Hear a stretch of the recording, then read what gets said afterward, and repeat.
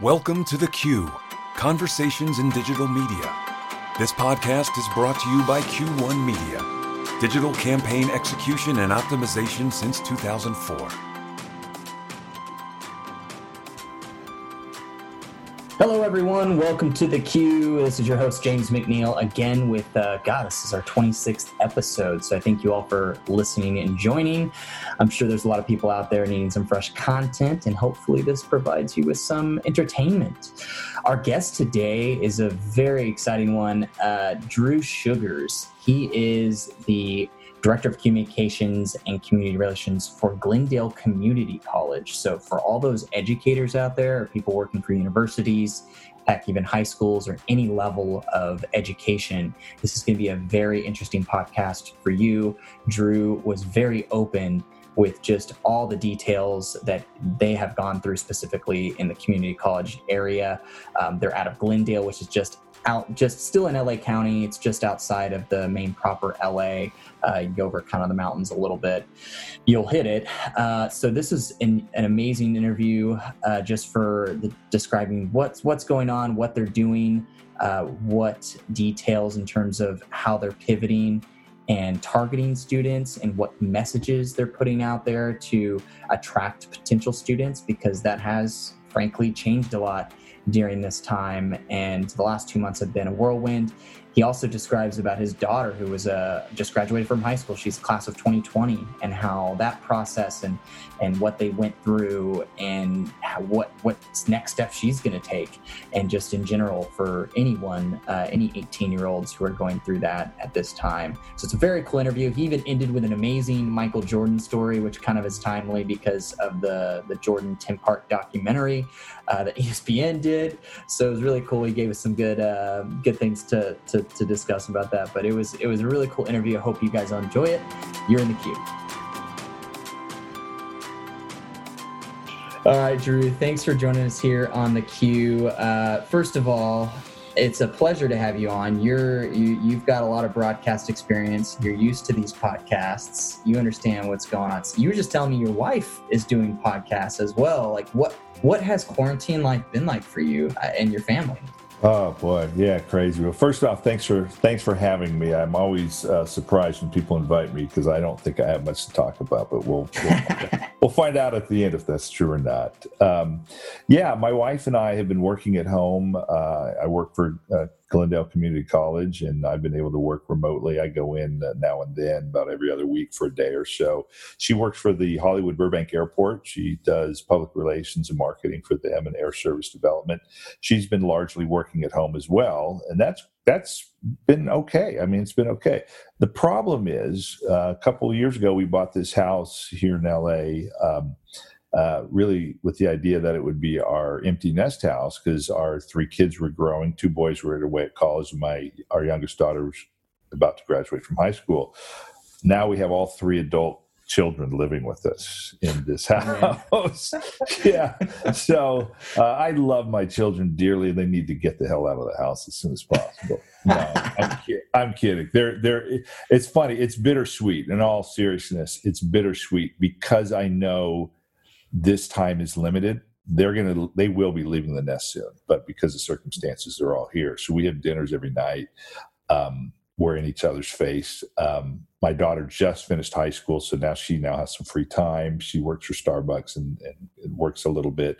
My 2 boys, I have a 23-year-old who was working for Warner Brothers doing some marketing, editing for some of the marketing department, one of their marketing departments, and his hours have been hit or miss. He's done weeks where he's worked almost every day, and he's done where he hasn't worked for a week and a half. So I've been watching him be affected by this. And then my 20-year-old son, who works full-time for Warner Brothers. He works on one of their animated shows, and he is busy nonstop every day. He's on calls. He's a program what's his title? He's like a production coordinator. And so he's on the phone with the artists because animation is thriving right now because it's one of the few things that you can do in the entertainment industry.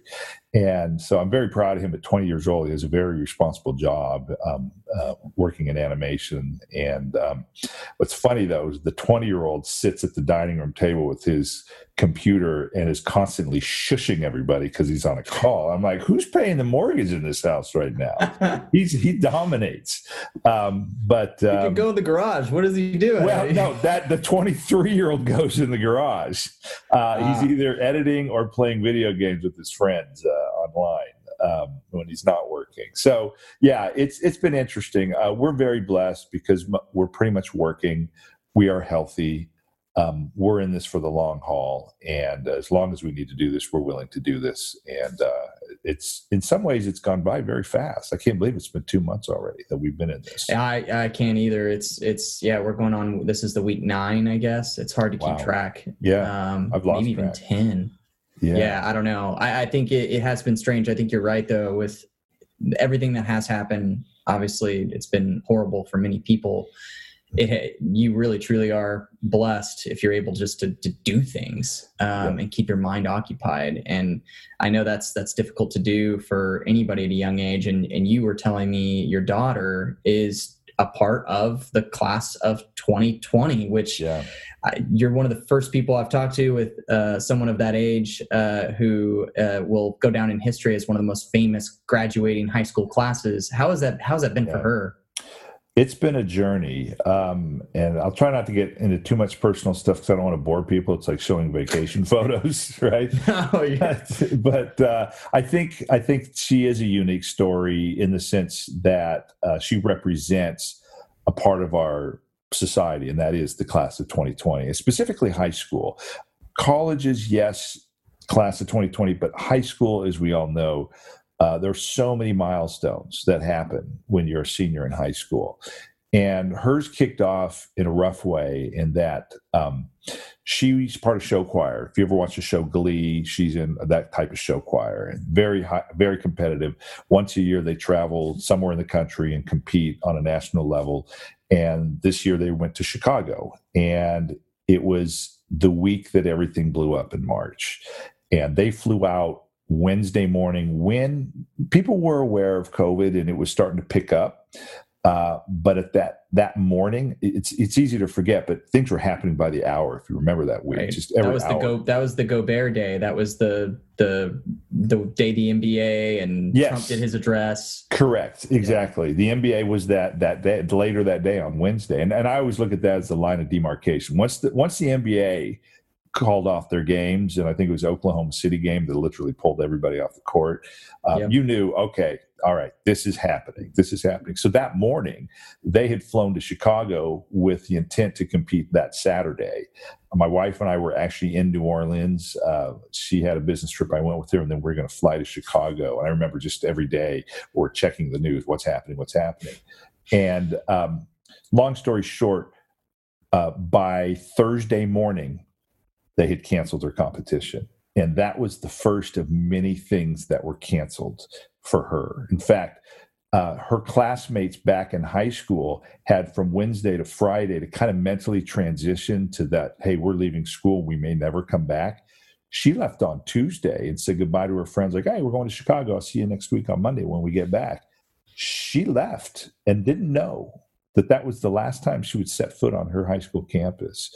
So she lost prom, she lost the competition season, she lost just many, many things. And so it was tough.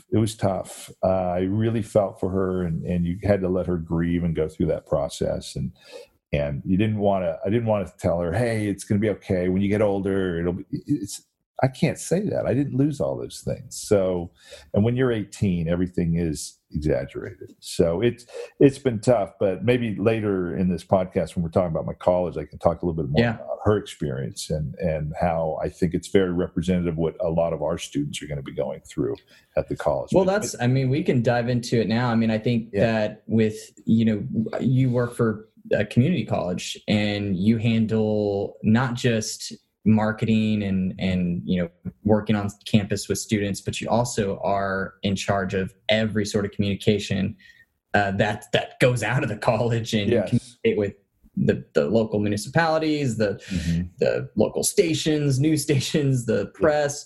Yeah. How was that moment in that week, those following 2 weeks, working for a community college and having to basically pivot every sort of process during that time? Yeah, it's funny. I love my job. I love the mission. I love the students. It's been great.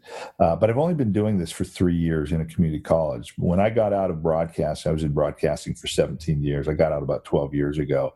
My first job outside was for the Santa Barbara County Sheriff's Office, and it was law enforcement, and busy job. Something happening all the time, sometimes major events like wildfires, the death of Michael Jackson, the Michael Jackson case, things like that. Huge media. Then I went to the city of Burbank, and a lot happening in that city. So those jobs, there was always something going on.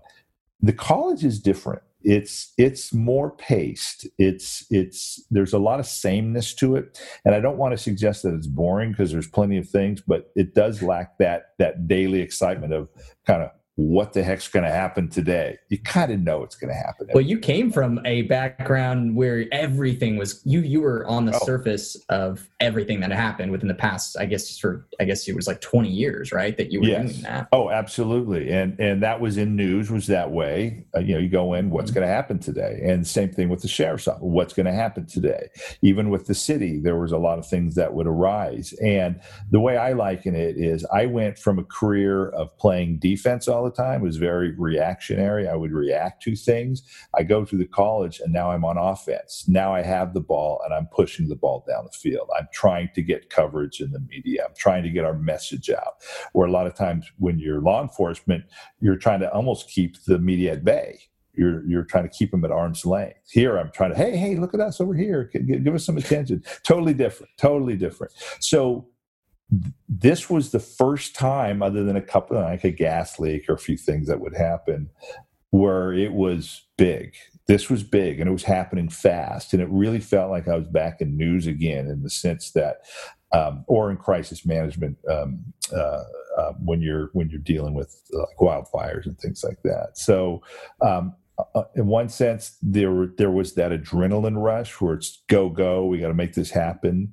And then just kind of figuring out what is happening, and what is the information we need to share. So in the very early going, a lot of the information was around just educating people on what is coronavirus and what does this mean. And very early on, we actually had a web page up dedicated to that late January. We went live on that, I think, January 30th. We created through our health center. Yeah, they were, and I credit them. They were proactive. They came to our office and said, hey, we need this thing, coronavirus. And like, what is that? So we had created information that was more educational. What is it? Wash your hands. What are the symptoms? Things like that. Then it transitioned. Then it ramped up in March. It ramped up very quickly to, what does this mean? Are we safe here? Can we come to class? And for about a week, it was like, yeah, no, we're going to have classes. And then all of a sudden it was, no, we're not having classes. We're shutting down for a week. Now what do we do? And we basically closed for 2 weeks.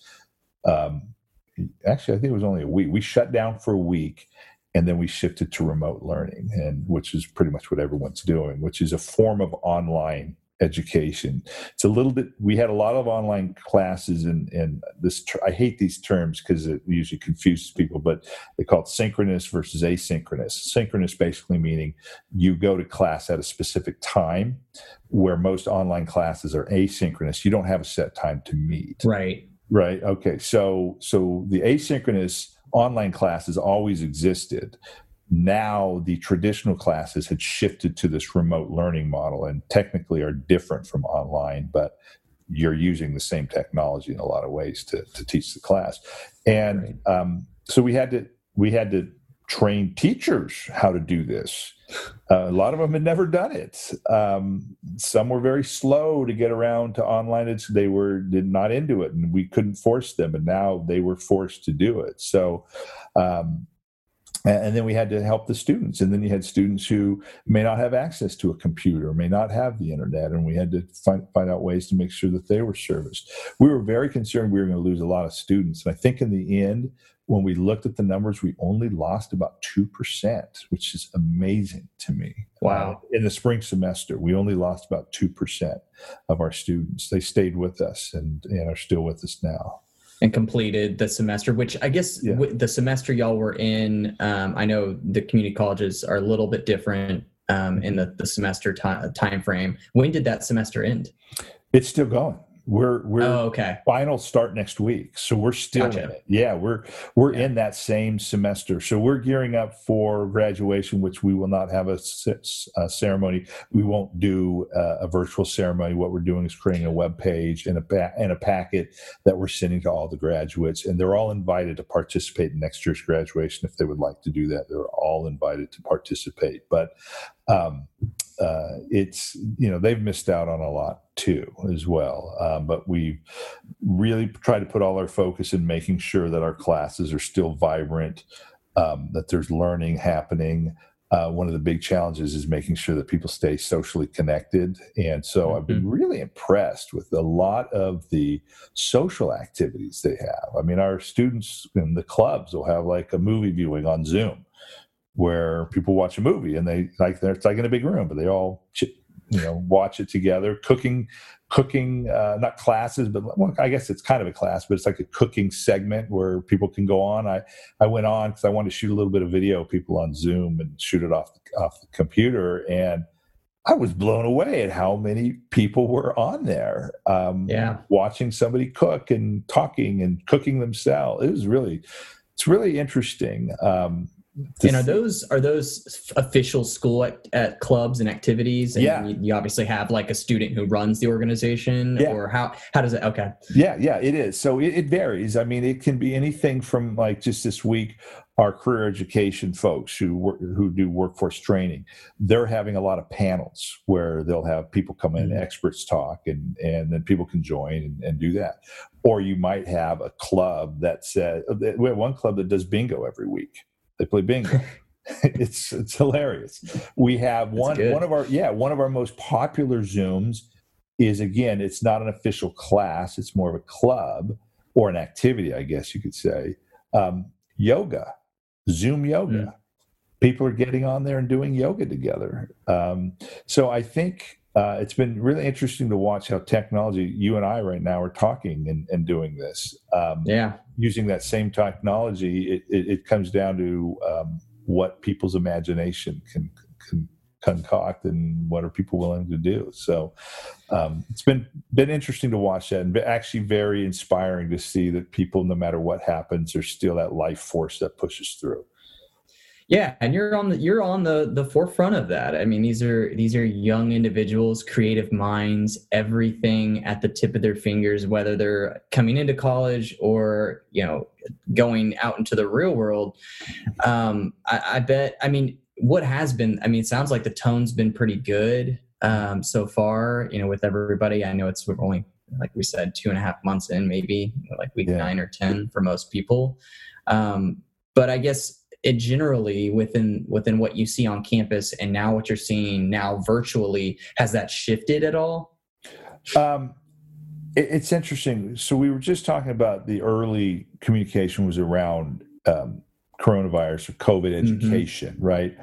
And for the first month, really through March and much of April, but most of April, it was so geared towards safety and what are we doing to keep you safe and what's changed and how are we doing this, that it's almost like I woke up one day and I said to our team, our communications team, and we could sense that the fall semester is going to be remote, which we've announced our school will be remote this fall. Well, that's a big decision too. How did y'all? Huge. Yeah, I mean how was that? I mean, that was tough, but one of the reasons we did that was because our priority enrollment began a week and a half ago, and we did not want to open that without that decision being made. We felt there was an absolute responsibility to the students to know what they were signing up for.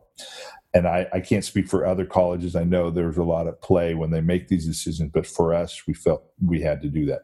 Are we prepared to shift back if things open up enough? Yeah, we showed that we were adaptable where we could shift to the remote learning. We can shift back. But back to that point, it was like I almost woke up one day and said, now that we pretty much feel we're going to go in fall. We hadn't announced it yet, but we knew there's really good chance of it. We had to shift from talking about all the changes and how we survive in this pandemic and all those things to really almost saying, look, this is our normal. I don't want to say it's the new normal, but it's the present normal. Right. And so let's stop talking about how hard this is or what a challenge it's been. Let's just talk about who we still are. And that is a vibrant college that has a lot of minds that come here. People come to our school, not because they're forced to, because they choose to, and ultimately want to better themselves. And that can be anything from I want to learn how to do ceramics to I am going to become a doctor, and this is my first step in getting to medical school. And we need to stay focused on that. None of that changes. That the mission still exists, right? And so let's not focus so much on how things have changed. Let's remain focused on what we can still achieve, no matter what the situation is. And so that's been our shift. Is like, and right now, if you go on our website, we have a thing. There's a little sign next to a computer that says, "You got this." Right. You got this.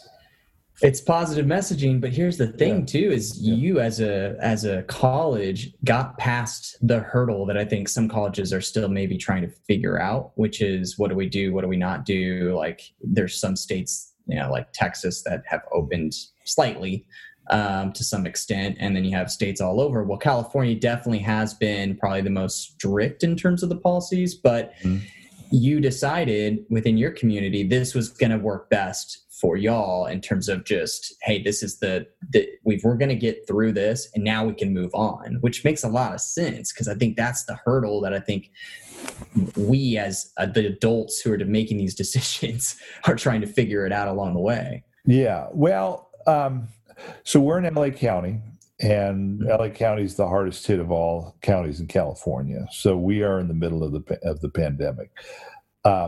So we are very sensitive. And I should also point out, we're in Glendale, the city of Glendale, which has one of the highest per capita rates of coronavirus in LA County, which is the worst county. Wow. So, yeah. Now, I live right on the edge of Glendale. I work in Glendale, so I shop in Glendale. I go to the grocery store and such. I don't think on the surface it looks much different than any other community that is masked up and social distancing and going through all that. Our hospitals are actually doing okay. There are a large number of cases, but I think it's quite possible you could go through this pandemic and not be touched by it in a real personal way. And there's almost a bit of faith that has to be involved, that you have to trust in science and what we're being told, because you don't always see it. And it's very easy to convince yourself, well, if I don't see it, it's not happening. And so we felt the school has a responsibility that even though a lot of times you can't see it, we know the danger that exists. So we're going to be as responsible as possible. We're going to stay remote, because as long as they have social distancing, you can't have more than 10 people together. How can you have a class? We can't do it. We're going to try to figure out a way to do certain classes, certain labs, certain like machinery, welding, things where you really need that hands-on. We have not quite figured that out yet, but we're going to try to find a way to bring those students back in so they can do that. But we just felt it was our responsibility to do that shift, and we did a poll, a survey of our students that we just got back this week, and we were asking a lot of questions related to how are we doing? Are we doing a good job? Do you feel like you're supported? Do you feel like you're getting a good education? I was very happy to see that of our students, at least 60 to 65% were saying we're doing good or excellent, not even neutral, good or excellent. Right. And how we're conducting our classes. Do they feel they're getting an education? And that was very reassuring to know that the students felt that way. So it gave us that confidence going into fall. Again, we got this. If we have to do it this way, we got this. We're going to be okay. Right. A lot of other schools, they have different things they have to figure out. For us, this is the way it's going to be, and we think we can do it successfully. Yeah. I'd love for you to dive in. This is kind of ties into a little bit, and we can talk about your summer enrollment classes, even fall, what you guys are planning to do a little bit. But I would love to kind of give some people, we have people listen all over, some insight into how community colleges are operated within the state of California, because that is a very different structure than the structures that are in other states with regards to the UC schools, the state schools, obviously, and any private schools. Do you mind detailing that out, kind of how y'all work off of enrollment numbers and things like that? Yeah. And I think what you might be getting at is how we're funded. Is that part of what you're talking about? So, in California, we have 114 or 115 community colleges, if you count Calbright, the online college. And we are funded through the state of California, and we have a chancellor's office that oversees all the campuses. Traditionally, I can speak for California. I'm not sure how other states do it, but traditionally, our funding is based on enrollment, very simply. You have X amount of students, you get X amount of dollars per student, here's your money, boom. And I do think that's fairly common, certainly has been in California for community colleges. But we are in the midst of a transition over the last few years. They're shifting how we get funded. It'll now be, they're calling it a new funding formula. And the formula, without getting into too great a detail, will be comprised of, yes, how many students that you have there, but also will also take into account measurements of success. Are they graduating? Are they getting certificates? Are they completing? Because one of the big knocks on community colleges is that sometimes students go in and they could be there for 6 years and never achieve their goals. So there's this renewed sense of commitment to making sure these students get through. You're also looking at what we call equity students that may come from populations that may be underserved for education. So you want to make sure that you're trying to bring these folks up. There'll be measurements tied to that. So you would think that with the pandemic that maybe, because we are instituting these changes, are being phased in over a series of years. And some folks thought we're going to put this on hold because of the pandemic. Are we just going to stay with the traditional enrollment numbers only? But no, we've been told, no, nothing changes. People still have needs, and we're going to continue on going this way. So, and we're fine with that. But we have to be,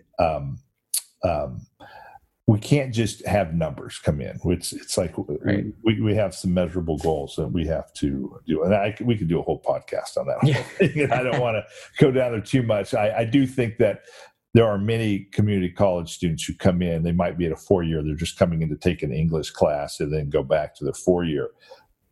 They'll never graduate. Does that mean that we weren't successful? I would argue that we were very successful. They came and took one class and moved on. They didn't get a certificate or a degree, but they were successful. Everybody achieved in that case.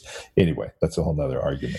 But yeah, and I guess that ties into the economy was good prior to this. Yeah. And that's another indicator of how enrollment numbers can go up or down. And typically it seems like across the board they kind of were going down. But has that changed at all since this? Very interesting question. So yes, I've only been at this college and working in academia for just about 3 years, just under 3 years. First thing I did when I got there, because people were saying, you got to get our enrollment numbers up. There's a lot of pressure for me to change these enrollment numbers. What's this all about? And I since learned and found out. And yes, historically, unemployment numbers are down. If there's a lot of people with jobs, our enrollment goes down. When unemployment is high, our enrollment goes up. It's not a big surprise. I was trying to tell people, why would you think that I'm going to walk in here and change what is a national trend? The best analogy I can use is if there's a drought, there's a lack of water or a lack of students, you don't necessarily go find more water. You conserve what you have. And I would always say, instead of me trying to find students that don't exist, why don't we make sure the students we have, we take as good of care of them as possible to make sure they don't leave us, and put our energy into that. That's changing though. Our summer session, which starts in a few weeks, we are up 50% enrollment. 50. And every semester I've been here, we've been dropping anywhere from 3 to 5%. Last year we were flat. We actually leveled out and we're staying flat. So we're up 50%. Why is that? We don't know exactly. Part of it could be that people are at home and like, what else am I going to do? I'm going to take a class. We're not sure if and this is what's going to be interesting about fall. We think there is going to be an influx of students that were planning to go to four-year colleges that are going to come to us. Early numbers for fall, we've been open for a week and a half for enrollment. We're only up about 3%, but that's up. We haven't been up in the last 6 years. So it's the first time it's trending upward. When we get past priority enrollment, we get to open enrollment on June 1st, which is Monday. We're going to find out, because open enrollment is open to anybody, and that would be more likely to be a college student who is planning to go to a 4-year, right? And they're like, right. I'm not going to move away. And this is where my daughter comes in. This is exactly what happened to my daughter. She's a high-level student, 4.1, and I'm going to brag for a second, but I'm doing this to set the stage. But yes, I'm going to brag at the same time. 4.1 GPA. She was captain of a varsity soccer team, president of her show choir, was involved in volunteering. She's an awesome kid. And she got accepted to a couple colleges in New York, one up in Washington, and she was dead set, I'm going to leave the state. I'm going to get out of California. I want to live outside and see what else is out there.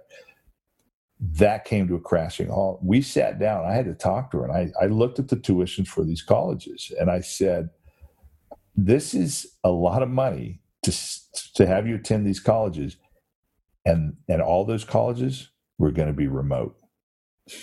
And I said, I cannot justify paying full freight, because you pay that full freight for the quote college experience, right? To be there, to have that. Well, you're not getting it. You're going to be either at home or somewhere online taking these classes. I'm not comfortable sending you to New York or Washington State while this is going on. And in my personal opinion, I think there's going to be a second wave in the fall. And even if people go back to school, I think you may see people sent back home by October, November. It may not happen. I think there's a good chance it could. So anyway, she had to reevaluate. And she's now chosen to go to Santa Barbara City College. And the compromise we made was, yes, you can move 90 minutes away. You can get out of the house and get away from mom and dad. But you're going to go to a community college, which I'm biased, dollar for dollar, best investment in education you can get, especially if you're knocking out general education. Bang those out. Her dream is still to go to New York after 2 years. And I think there's a lot of students like her. I think there's parents who are very uncomfortable sending their kids away, far away from home. They're not comfortable with amassing lots of debt for not the college experience that they normally would have gotten. And so I've seen a couple surveys and reports where they're predicting that we could see up to 20% enrollment increases because of that. We may or may not see that. We won't know until it actually happens. But we're already up 3% in the early going, and I think in the next couple of weeks will be really telling. Yeah, and when you're you've always had to work on how you market your school and serve out and go, okay, what's the messaging? What's the proper messaging? I know you've run some messages like, hey, we want to keep our community here. Why go to another community college? Stay here, stay in your borough, I guess. So or don't drive past us to another college. Get off the freeway. We're right here. Yeah, why sit in the LA traffic? Nobody wants to do that. Exactly. But now, I mean, traditionally, like those students and who you go after, there's obviously different segments with continuing education programs. But how do you market, or what type of messages are you looking to get out there to those potential students? Yeah, community colleges are such a challenge in a way because our students are so diverse. They really are. They're there for so many different reasons. However, what you do try to a lot of times is look at what's our biggest group, what's the biggest mass we can go after. And traditionally, it's the 18 to 24-year-old, probably going to either get their associate degree or are on their way to try to get a bachelor's degree at a 4-year. So that's usually the big pot that you go after. And in this case, yes, I do think partially off of personal experience, but also I read and I pay attention to what's happening around there. I do think that there is an audience out there, as I mentioned, parents who are not comfortable sending their kids away. They're not comfortable spending a lot of that money. They're unsure of what's going to happen. We're going to see companies, we're already seeing them go bankrupt. Some institutions are going to just disappear before this is all over. So there's all that uncertainty. So we sat down and talked that out and said, okay, these are the things we need to address. So the campaign we're putting out, we started to unveil pieces of it, and we'll get more aggressive in the coming weeks. But our campaign, we're calling it Ready and Able. And what we're trying to tell people is that as an institution that we are ready for this, we're prepared, and we're able. We can handle this. And so when we say ready and able, and the emphasis on able, we are stable. This college has been here for 92 years. We have weathered crises throughout the decades, and we have survived. We will survive this. We're stable. We will not disappear tomorrow. We're stable. We're adaptable. We proved that we could, under extreme circumstances, dramatically change our education model and switch to remote. And it's been successful. The students are learning. They're getting something out of it. We're creating a social environment that still exists. It may not be in person, but we can still connect through Zoom, again, like we're doing right now. So we're adaptable. And the other thing that has not changed, we're affordable. So ready and able, stable, adaptable, affordable. There's lots of ables, and there's other ables we can throw in there. Eventually, you're transferable, and you name it. We can do all those things. But that's what we're going after, is to reassure people that we are here. We're not going anywhere. We can change with the times, and dollar for dollar, we're a great deal. And with a lot of people losing work, the uncertainty of the economic situation, it just frankly makes a lot of sense. Of course, we always fight the stigma, and that's the big one that we always deal with is community college. If you check your ego and you get over this thing, like I'm going to brag about where my kid went. And here's how I got around this, by the way, with my daughter, by the way, because she was adamant to go. I said, look, just tell people where you were accepted to. You didn't have to go. I was accepted here, here, here, and here. If that means that much to you, tell them where you were accepted, and now tell them where you're going. And you did it with pride. And what was interesting was to watch. She really struggled with that, but she did it about a month before all her friends because I could see where it was going, and I wanted to address it. And then about 2 weeks ago, the CSU system announced they were staying online. And a lot of her friends were going there, and they were panicked. Like, what? I have to stay at home and go to college? What am I doing? Their parents were... And they were coming to my daughter for advice. It was cool. And now she became this pillar of wisdom where like 3 weeks earlier where she was a mess. Like, I can't believe I'm doing this. And now people are coming to her asking for advice. She's like, yeah, that's what I'm going to do. And I'm okay with it. I'm good with this. And now she's really excited. She's heading out to Santa Barbara to look for a place next week. And oh, wow. Yeah, no, that's good. It goes into what we were just talking about, and just, you have to get over certain hurdles and you have to move on. But this 18-year-old group right now is going to become way more prepared and stronger for any sort of crises or anything that happens in the future. They've adapted pretty well, and they've had to, and they've been forced to a lot earlier in age than a lot of us, myself Yeah. We Sometimes didn't have ever. to do that. Yeah. Yeah, I completely agree with you. I tell her that. I said, you've lost a lot, but you've gained some things that'll carry you through the rest of your life. I said, and I also think that this group, this special group, this class of 2020 high school graduates will carry with them the rest of their life. They know that you could lose anything in a moment's notice. That I have a feeling that they're going to appreciate things more than any of us ever can, because they lost so many things they were counting on, and they'll appreciate the moment. I think so often we forget the moment. We always worry about the next thing, and we never live in the moment. And I'm hopeful that maybe they can do that. Yeah. Oh yeah. So all the older generations can stop yelling at the young kids who get all everything they want. Yeah. Right. Yeah. Tables have turned. Oh man, they're going to be telling all the baby boom generation. Yeah. Hey, you guys had everything. You had it great. Yeah. Exactly. Now I've always felt like everyone talks about the greatest generation, the World War II generation. Mm-hmm. And I always felt like we were all just placeholders for the next great generation. And I think they might be it.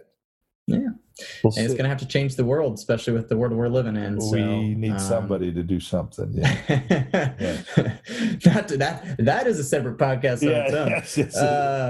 Yes. It's like 15 different ones. We can go into a 10-part series, like the Jordan doc, which, by the way, I wanted to get to before we get off. By the way, all the information's been so great. I do want to get...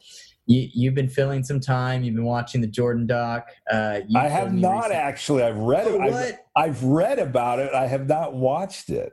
Yeah. Well, you have. You were telling me you've got a pretty good story in relation to some of that. Yeah. Well, yeah. The Jordan. Oh man. Okay. It's probably more special to me than anyone else. I might bore you with this, but I'll try to tell it as quickly as possible. So when I worked in news, a very good friend of mine was our sports guy. And I'm a huge sports fan. So he and I would go and get passes and he would work and I'd just glom on. And we'd get in locker rooms. I was in Erie, Pennsylvania. So we'd be back in the Cleveland Browns, Buffalo Bills, Pittsburgh Steelers, Cleveland Indians, all that stuff. It was awesome. I was in heaven. So I could go and playoff games and everything. So Michael Jordan had just come back from baseball. Remember, he took that 2-year break, and he comes back in, and it was near the end of the season. So the Bulls had not been as good as they had been when he'd been there the first time. Remember, they did three peat, then they missed 2, then they did 3-peat. So this was in between that. So we're in Cleveland, Gund Arena, and it's not a playoff game, but it's like one of the last games of the season. I think in the last 2 weeks of the season, and it was only Jordan's like 3rd or 4th game back, and it was a national game. It was on NBC, and he had some great games against the Cavaliers where he in the playoffs he drained shots, clutch shots, and killed them. Shot over Elo. Yes.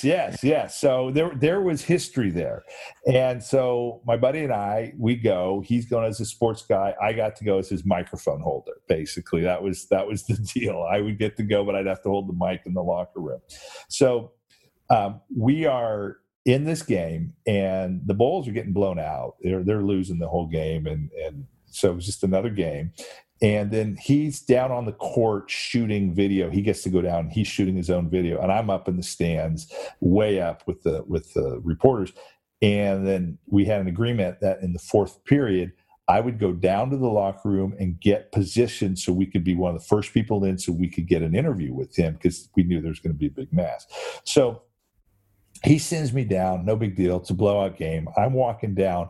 Well, right as I leave, Jordan goes off, and he starts hitting shots, and he brings him back within a couple points. And I can hear like the rumblings going. I knew something was up, but I wasn't sure. So now I'm down in the bowels of Gund Arena, and I'm in this hallway. There's not a soul in this hall. I'm the only person. There's an NBC Sports banner and a set of headphones laying on the ground plugged into a box. So I put on the headphones to find out what's going on. I can hear Marv Alpert he's calling the game. It's on NBC. I can hear the director calling the shots, like take camera 2, take camera 3. I'm like, this is cool. I worked in news, so it was Yeah. So I got the headsets on, And now I'm listening to the game, like, oh my God, he's pulled within a couple points, and we're down the final set. Marv Albert, he's going for the shot, and he's doing the whole thing. And so the crowd, the building is like rocking, and they get down to the final seconds. I think they're down by Bulls are down by 2. They call a timeout, and they're like, everybody knows Jordan's going to get the shot. Jordan's going to get the shot. So I'm listening, and they start to play. He gets the shot, clanks it off the back iron. Game over. Bulls lose. And not even 30 seconds later, boom, boom, doors burst open. Here comes Phil Jackson, Scottie Pippen, the entire Bulls team coming by me. I feel like I was in 3rd grade. I'm looking up at all these tall guys just walking right past me into the locker room. And then just as quickly, the doors close, and now it's quiet again. I'm the only one in this hallway. And nobody has quite made it down there yet. And another minute goes by, maybe 2 minutes, and apparently Jordan's out doing a post-game interview out on the court. Even though they lost and he missed a shot, they're doing the post-game.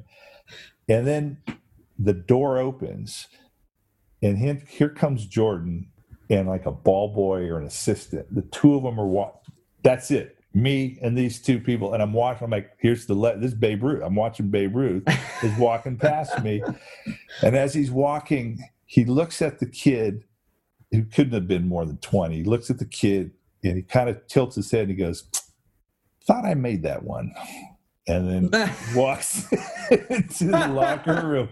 I'm like, that was so cool. What other job could I have ever done anything like that? And it was just this moment of, because at the time he was already legendary, and I'm trying to think like, God, if my grandfather told me that he saw Babe Ruth walking in with a bat right after a big game.